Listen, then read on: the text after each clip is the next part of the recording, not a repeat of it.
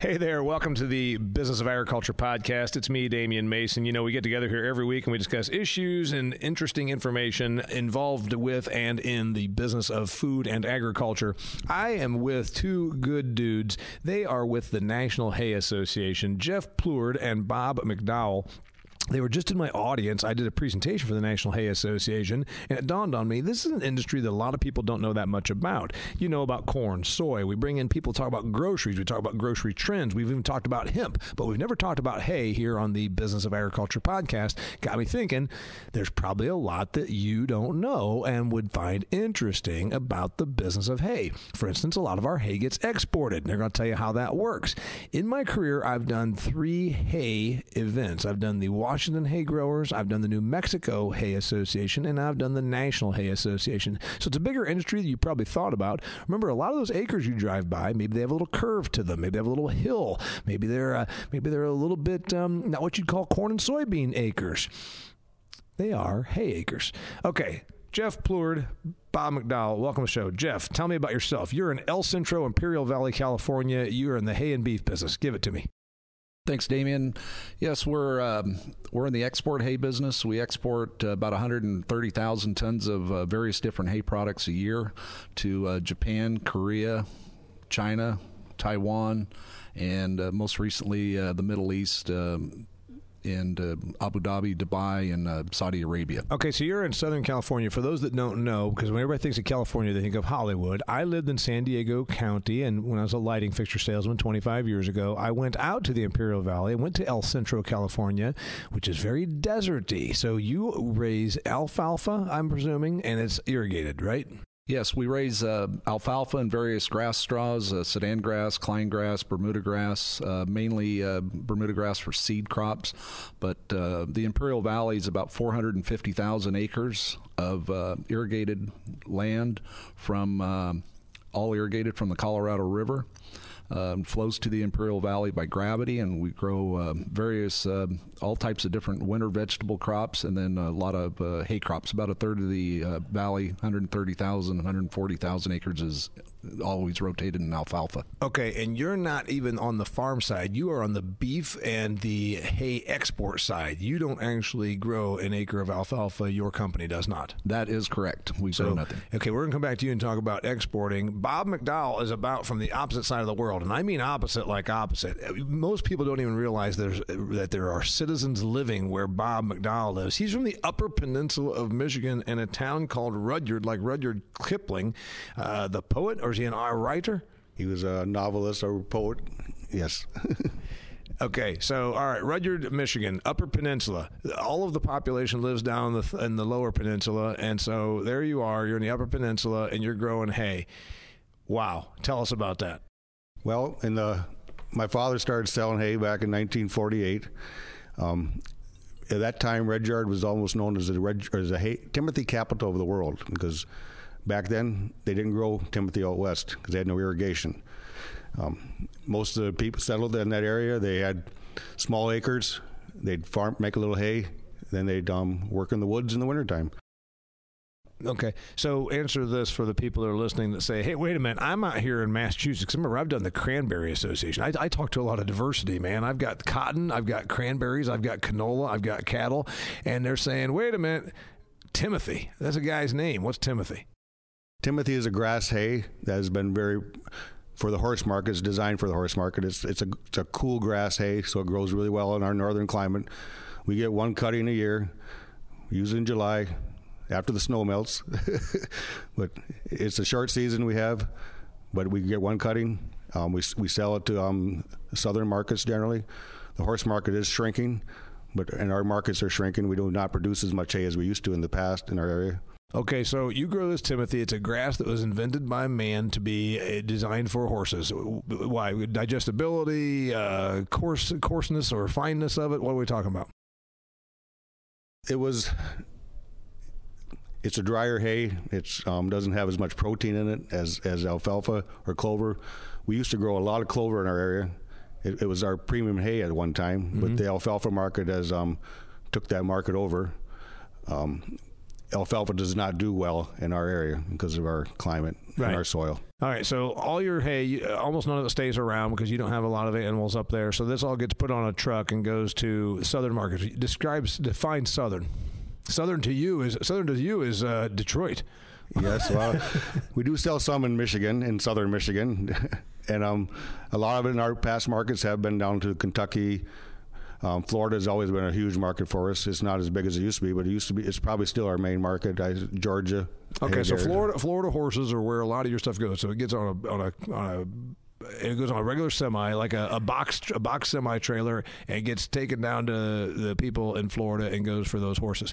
Then what? They go to retail outlets. They go to horse tracks. Where does it go? In Florida, we sell it to their feed stores, and then they sell it individually. Most of it, they have some farms that they sell it to. Most of it, people come in and they'll buy a bale of hay or 10 bales of hay, or they'll deliver that to them. All right. So your stuff goes to horse places. It goes through retail. And then I'm going to go back over here to Jeff. Mr. Plourd, 130,000 tons. Let's put that in perspective, because the average person is saying, wait a minute, I deal in bushels, or I don't even deal in any of that. I sell seed, or I'm out here in the equipment business. 130,000 tons. Okay, when I was a kid, we had small bales. I'm going to call those bales that I picked up and threw around my entire growing up on the dairy farm 50 to 65 pound bales. Am I right? Yes, that's correct. But in the Imperial Valley, we're doing a 3-type bale, which is usually with alfalfa about 120 pounds, and some of the grass is about 100 pounds. Okay, 120 pounds. You say 3-type. He's got 3 pieces of string on it, and it's 120 pounds. So the dimensions on that are going to be about 16 by inches. Yeah, by 23 by 48 inches long. Okay, and you know those dimensions because you're shipping this stuff to Asia. And then you said Saudi Arabia. Good God, does that go down through the Panama Canal to go over to Saudi Arabia? How does stuff go from California to Saudi Arabia? Typically, it would get transshipped through Singapore and go, so it would go west and then keep going west all the way around. But it would go to Singapore and get unloaded, and then another ship would pick that container up and take it in there. Isn't it interesting that there is enough demand? And somehow if I'm in Saudi Arabia, I can get hay from California and it makes sense, as opposed to just going down the road and figuring out a way to grow it there. How's that work? Yeah, it's just amazing. But the shipment of products and containerized movement coming from Asia coming to the United States is quite large. And basically we're getting a backhaul shipment, and so so what comes back from them? What goes back to Asia? Yeah, when what your stuff goes there, then what comes back? Oh, we're talking iPhones and TVs and electronic parts and clothes and all kinds of consumables here that we use. Okay, 130,000 tons. So we break that into you just do the easy math. 130 pounds per bale, you said, and then you can do the math. So that's a lot of bales. It gets put in these cargo container boxes, right?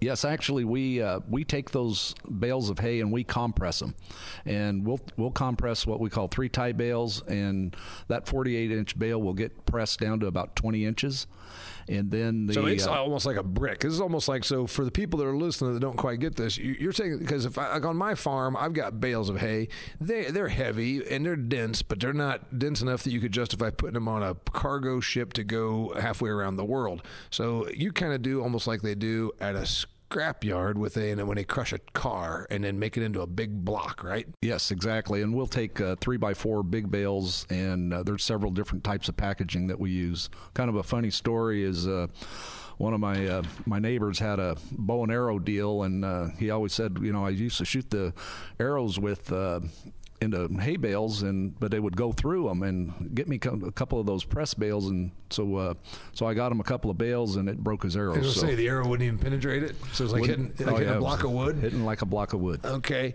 so this stuff goes over there, and it's mostly alfalfa. What happens once it gets there? We know that Bob's over here telling us that his hay gets fed to horses, probably a lot of backyard horses, hobby horses, sometimes horse track horses. What happens to your hay that goes to Asia or the Middle East?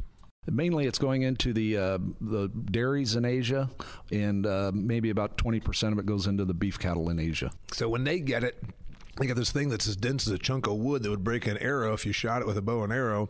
Then they put it in some kind of a grinder, or do they moisten it? How do they make it so, a cow can't eat something that would break an arrow? Well, in Japan, for an example, there's still a lot of smaller dairies. The average dairy in Japan is still about 58 head.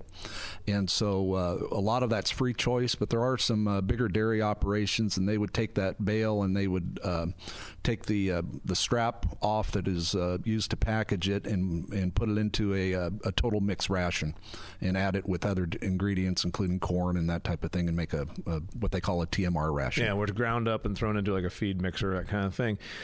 Makes you wonder, and you don't need to even answer the economics because you can't, neither can I. It must make economic sense. Why wouldn't they just take milk from California that we've got too much of in Japan, as opposed to taking your hay and then bothering trying to milk 58 cows when up there in Tulare County there's 58,000 cows on every road? Well, the pride of their agriculture, they want to make their own their own milk and dairy products and that type of thing, and so. And for the ease of that area, they have too much humidity and they really can't produce their own hay. And it's very easy for them to import it, and a container might get delivered directly into a dairy or into a nearby port warehouse. So yeah, you're saying that they can't grow hay, but they still want to produce their own milk, even though I think they should just be taking milk from California. There's a certain amount of pride or control or maybe food independence kind of an idea there. Yes, exactly. And it's just independence of their own industry. All right, so your stuff goes mostly for dairy and all these places, and then Bob's stuff goes for, basically it's wasted. It just goes to horses. I mean, that's really what we're talking about here. Bob, take the microphone. Bob, how do you feel knowing that you're making a living off of something that's as useless as a horse? I'm very happy. I always said I love horses. I'd never own a horse in my life. I would never own a horse. But they eat a lot of hay, and they eat my hay, so that's why we like horses. Yeah, right. It's good for business. Okay, so your hay goes to these places, and then how does this work? Because I can grow hay on my farm in Indiana. I wouldn't have any idea how I make this happen. Is there a brokerage? I mean, if I grow a bushel of corn, if I grow a truckload of corn, I can haul it within 10 miles of my farm. There's a couple of places I can go drive it across the scale, dump it, and then boom, they give me a check for my corn. Doesn't work this way with hay. My father, as I said, he started his business many years ago, and he marketed it pretty well. And Red Yard had a reputation of growing this hay, and some people still think we make the best Timothy hay available. I'm having a feeling that maybe your old man was a better salesman than you. He probably was a lot. He got the whole world convinced that there's this certain town up in Upper Peninsula that grows a lot of hay, and it's the best in the world. So you've been conning the people since 1948. Well, not just me. There was a lot of other people who were conning. Besides my dad, there was a lot of other people who were conning it, because apparently the hay was good, because they bought it from all over the country. We used to ship mostly by rail until the early 80s, and then the trucks got bigger and we started going with the trucks.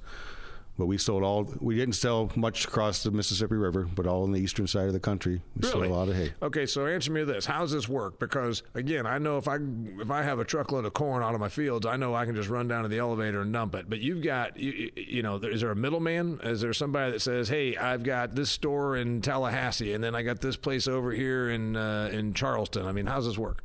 Well, there might be for some people, but I'm a dealer all myself. So we have people that call us and they want to load hay, and we got our same customers. And sometimes you pick up a new customer, and sometimes you lose a customer over years. But there's less of a horse market as there used to be, and I think there's less people selling it. But we market a lot in Ocala area, which is a huge horse area.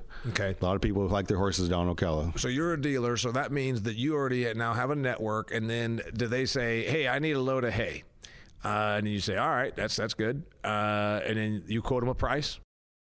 Yes, I'll call them a price, or if it's a steady customer, they already have the prices been set, Okay, so there's not a lot of haggling over that. Now, here's the other thing about quality. Again, if I take my number 2 yellow corn out of my field in Indiana and I dump it at the elevator, they're going to put a probe in the wagon, they're going to pull it out, and they're going to say, yep, number 2 yellow corn, it's been sold on the Chicago Mercantile Exchange back when it was the Chicago Board of Trade. It's real simple. Okay, it's got this much debris and foreign matter, and we're going to dock you, 2.5 cents a bushel, and it's got this much moisture. We're going to charge you $1.50 to take that moisture off. Here's your check. Very simple. Hay, because I grew up raising hay. I was a dairy farm kid. You've got all different levels: first cutting, second cutting, third. Of course, up there in the Upper Peninsula, Mr. Plourd, they don't bother. You know what? I think it must be the easiest thing in the world to be a hay farmer, where you only get a week and a half of summer. It can be kind of a challenge sometimes when it rains quite often up there too, 2 years ago, we had the worst year we ever had in our lives. It rained constantly. So instead of working a week and a half, you didn't work at all that year? Not a lot, but I worked pretty hard at It was a tough year, put it that way. I'm sure it was. Yes. I'm sure it was. By the way, dear listener, you might notice Bob and I have a little bit of a rapport. He's the president of this National Hay Association, and he and I met last night, and I just delivered my presentation today, right before our recording of this, and I gave him a little bit of grief, and everybody liked it. So apparently he does well with that. All right, so you got a price set, but let's talk about the quality. I was raised on a dairy farm. First cutting to third cutting, product variation varies a lot. You got weed content. You got total digestible nutrition. And are we testing this stuff? How do we set the price? Very, very little of the alfalfa is tested, but there is a quality thing. The earlier the hay is baled, the better it is. You mean Timothy? Timothy, yes. Yeah, you said alfalfa. So, sorry. Yeah, so your stuff doesn't get tested. Very little of it gets tested. They just get it in the truck, they look at it, touch it with their hand, and say, this feels like good hay, and then that's it. When you sell hay to horse people, they look at the hay, and that's what sells the hay. The horses we eat a lot of different hay, but the people buy it are the fussy ones. They're much harder to sell to. Okay, so you're saying that the issue is just a matter of appearance. Appearance is a big issue. Yeah, the big thing. So it's kind of like supermarket produce. It's got to look pretty and shiny, and that's all that matters. The greener it is, and the cleaner it is, the better. Yes. And if you tested, would there be much variation in nutritional content? No. Okay. Protein, low protein. Yeah, it's low protein. It's mostly energy. It's got tons of roughage. Yes. All right. Going back to Mr. Plourd. All right. We heard that old Bob over here, he doesn't have to work that hard. I mean, they don't get any summer up there in the Upper Peninsula. It's summer all the time where you are. So are you just moving hay every day? Yeah, basically, yes. We produced hay in the Imperial Valley. There's a small amount of hay that's cut every month of the year. But usually in about March, we get into a steady cutting where we're cutting hay every 28 to 35 days. And so an average farmer in the Imperial Valley will cut his hay maybe 8 times per year. Right. And generally, the earlier in the year, March, April, May, ends up being kind of a premium quality. We test everything. Usually that is 20-plus protein and about 160 relative feed value. And then as our summer heat comes in... you said usually by July is when it starts to be a problem? Usually by June. Then okay. We'll drop protein, but usually we'll still be 17, 18, 19% in those months. Okay, so 17 is your low end on protein, 22 is your high end on protein. What relative feed value for the person that wasn't raised on a dairy or doesn't rent their farm to a dairy like I do? Explain that. It's basically an energy factor in the hay, and so the higher the number, the better. We can get as much as what they call 200, which is super high energy, and then but typically it'll drop down to about 130 in the summer months when it's very hot. So relative feed value is about energy. It's calories. That's correct. Okay, and the cows, of course, need that because they turn that into milk or meat. These people that are growing all this, since you're not the grower, you're the shipper. You have contracts? Do they just say, we know right now that Mr. Plourd wants this many tons and we're going to deliver that? Or do you take everything they produce? What's the arrangement? We basically have, it's the old 75-25 rule. About 75% of our hay comes really from a handful of people, maybe 8 or 10. And then the 25% we have to go out to the farmer and he'll ask for a bid and then we'll give him a price and we'll buy it or not buy it. So a lot of it's already standing. Like it's just, hey, we've already had this thing. All of our hay just goes through them. That's correct. We have a couple of farmers that we literally buy 25,000 tons of hay from a year, every year for 30 years. And if you're doing 130,000 tons, if you got a few of those, that's 1/4, 1/3 of your entire mix. That's exactly correct. All right, Mr. Bob, going back up to Michigan, you're a dealer and a raiser of this stuff. You also broker other people's stuff. Correct. How's the business work? Do you have 3 people like Mr.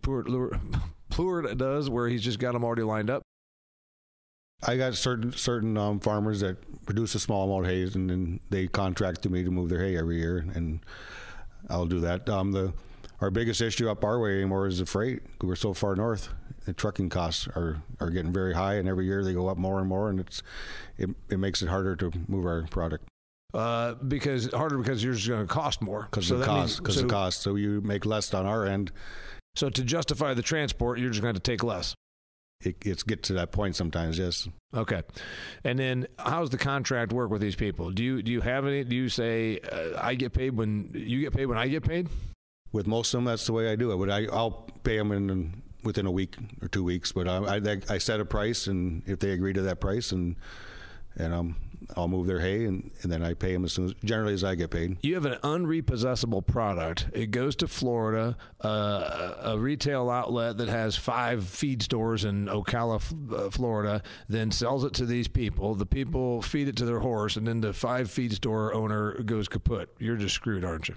I got to pay them people for the hay still. Yes. Has that ever happened to you? Because I got a reputation and they trust me, and yes, it has happened to me before. Okay, and then what do? Do you go down and try and put a lien on some feed store in Florida? I've tried to get money out of it, but you can't get money out of nothing. Sometimes they're not there no more. Sometimes. You ever thought about going down there maybe with a couple of guns and just go ahead and taking pounding flesh? I thought about it. Maybe pick a few up in Florida, a few thugs up in Florida. I know some people down in Florida. Maybe they could find me some help down there. All right, where else does your stuff go? Goes to horses. It goes to Florida. Tell me about the race. You know a little bit about the racehorse thing? We used to sell to racetracks, but we sell in New Orleans quite a bit of hay to the racetrack down there.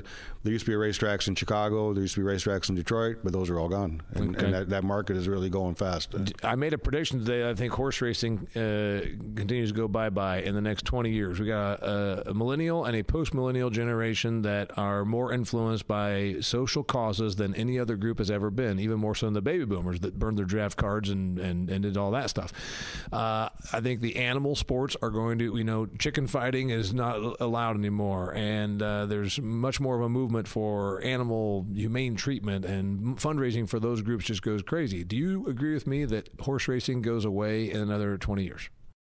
I think horse racing is going to be a lot less. Maybe it will be gone completely. I don't know there, but I think people are going to want to go to the Kentucky Derby forever, I think. Yeah, Jeff, I want your opinion on that. Since you're out there in Southern California, what is it, Del Mar? I've been to Del Mar. Beautiful. It's a very high-end place. Eventually, instead of the sport of kings, does it become the sport of no one?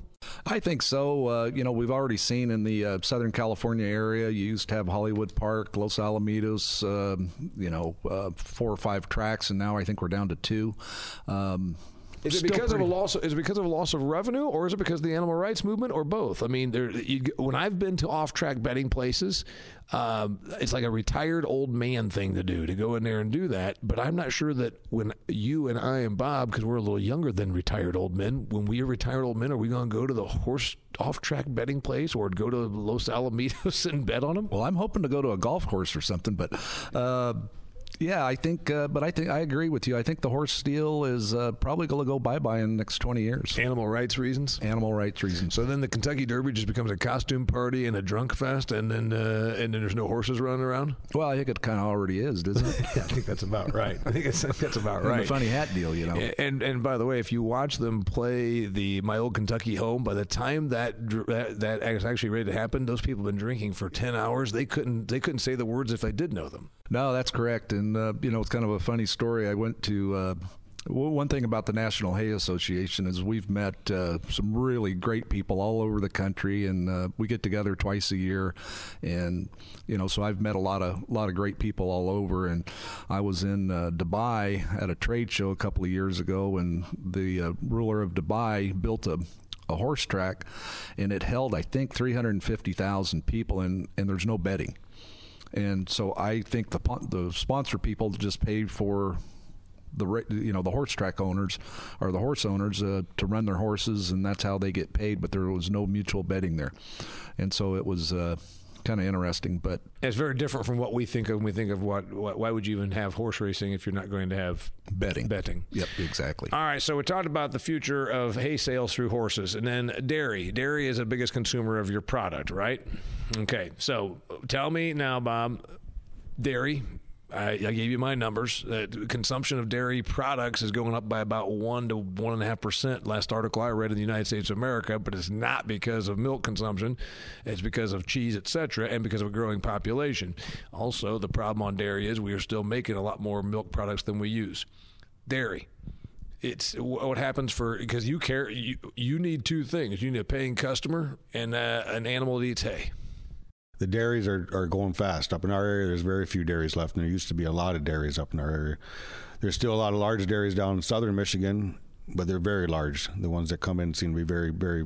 They are very large, but they also buy hay. So you're okay. You're okay. But what happens if we continue to see a slide in dairy consumption? In other words, if our population stagnates, and then we say, all right, we're just not going to. Then there's going to be less animals eating hay. Yes, there'll be a market where the people that are marketing their hay to the dairies right now are going to find that they have hay that they can't sell, and it's going to happen. I actually believe that there's a play to be made on going to a grass and hay-fed dairy product and then pushing the flavor issue, and that would be a way to separate yourself from commodity production. So in other words, if you were not a 5,000 cow dairy or a 1,000 cow dairy and you said, I think a grass and hay-fed milk product.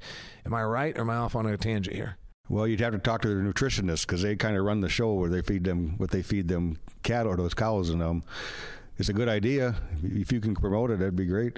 Okay, let's keep talking about the future. Where else can your stuff go? Where else can it go? Goats, sheep. We have a continual growth in an ethnic group that is goat eating.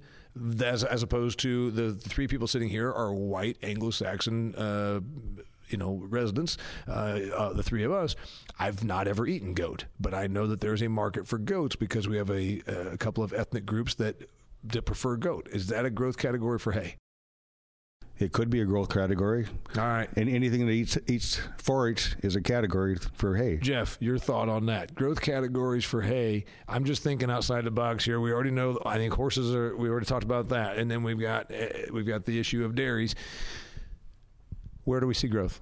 Well, I agree with you on the populations of people eating things like goat, and I've seen in Southern California where there's particularly a feed yard down there that now he's feeding 400 or 500 head of goat, and it goes into the LA market, and it seems like they'll take just about anything.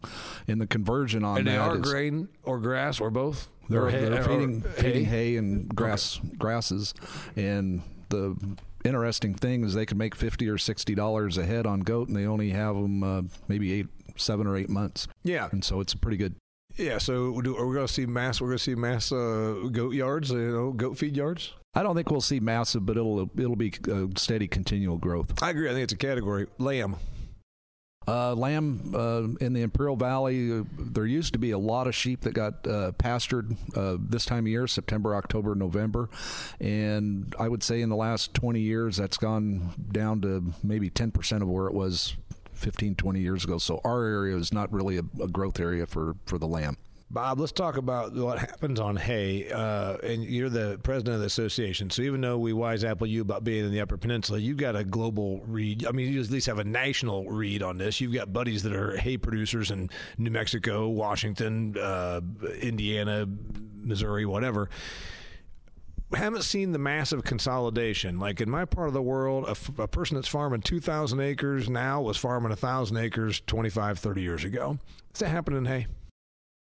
In some areas, it has, definitely. In other areas, I think it's gotten less ground. Like in our area, there's a lot less acres in hay than there used to be. Okay. And a lot of them acres are just vacant now. They're just not even being farmed. Okay. Well, so in more marginal areas, take that the right way, in more marginal areas where there's a water problem, like in Imperial Valley, where they have to fight for their water, or marginal as in Upper Peninsula, where they have a short season, yes, the alternative to hay is just desert or reforestation. That's true. A lot of the land in our area that used to be hayed is in trees now, back in trees. Logging is very big in our area too. Yeah. And in other areas, I think out west there, in the New Mexico and certain areas out there, the hay ground has probably grown quite a bit, I would think. Expanded it? I think so, because of the irrigation, and they can, in Arizona, where you go there in the wintertime, they can grow hay pretty much year-round, can't they? Okay. So, closing thoughts. Where does hay go? You guys are the association. You come in here, you do this a couple times a year. What happens with hay? Jeff, go first. What happens with hay moving forward? I still think we're going to see growth on the export side. We're seeing countries like, it started off with Japan in the early and mid-'70s, and then in the early '90s, Korea came on board. And then China came on about 8 or 9 years ago, and China went from 0 10 years ago to a 1 million ton market. Yeah. And so they can get through a lot of hay quickly. So as long as we have trade, it bodes well because we are economically advantaged in growing hay. Is that what I'm hearing? Yes, that's correct. And we used to think in the Imperial Valley that, we couldn't even go 60 miles into Arizona. It was the border in Yuma and then Phoenix and that area. We didn't even think, because of freight, that hay would move to the west and get exported. But today, hay from New Mexico, Oregon, Washington, Idaho, Utah, a lot of that hay is moving into the West Coast market. So transportation used to be more prohibitive than it is now. Even though it's still a higher cost, as Bob talked about, it still actually is not a prohibitive. It's not keeping hay from moving. That's correct. And it's getting exported. So you think it's still a growth market internationally for our export? What about domestically? I think it's going to stay flat or even come down a little bit. Because the horses go away, the dairies aren't going to get any bigger probably, and then what about beef? The cattle, I think the cattle will stay pretty steady. Do they use much of your hay? We only put about 10% in the ration, and we're doing a mixed feed ration, but and not a whole lot of pasture or anything like that. Yeah, so the beef industry uses hay, but somehow it's not as anywhere close to what we're doing on dairy or even horses. That's correct. Yes. Got it. Bob, future. I look at the market I deal with is the small square bills, and that's definitely going to get less and less. It's a niche market anymore just for the horse market, and I think the horse market is going to get less and less. Some of these husbands are going to put their foot down. They're not going to let their wives buy horses anymore and stuff because it says enough's enough. But I agree with Jeff too. The dairy is going to stay flat, and we'll get less even, I think, possibly. And as far as beef, I'm not sure about the beef numbers, but they seem to stay fairly steady. Yeah, I think the growth category, if there is one, or at least the way to keep your business propped up, is to push on the grass and hay fed, because there is a little bit of a movement afoot that there's a flavor component, that there's the healthier fat, what do they call it, the omega fatty acids in the grass and green and hay fed. I'm sorry. So I think there's probably an opportunity there. That's kind of a niche, certainly compared to sending a truckload every 3 days to a big dairy. It's a more of a niche category. All right, closing thoughts. President of the National Hay Association, 124th year. What else you got for me? Then we're going to say goodbye. Well, we really thank you for coming to our show today, Damien. You did a great job, and I think made everybody happy. This is a great organization. We get together, like Jeff said, twice a year, and we meet new people every year from all over the country. It gives you new ideas, new inputs from different people. We even had foreigners here. We had a foreigner here from Washington State. We had someone from Spain here. We had someone from Italy here. Some Canadians, if you call them foreigners. They're just live right north of me. So. Thanks for being on here. We're coming to you, I'd say live, but this is taped, and it's from the National Hay Association. I think you learned some stuff. Thanks for being here, Jeff Plourd and Bob McDowell. You're supposed to say thank you back. Thank you. Yeah, thank you, Damien. Appreciate it. Nice meeting you, and look forward to your podcast. All right, till next time, it's the Business of Agriculture.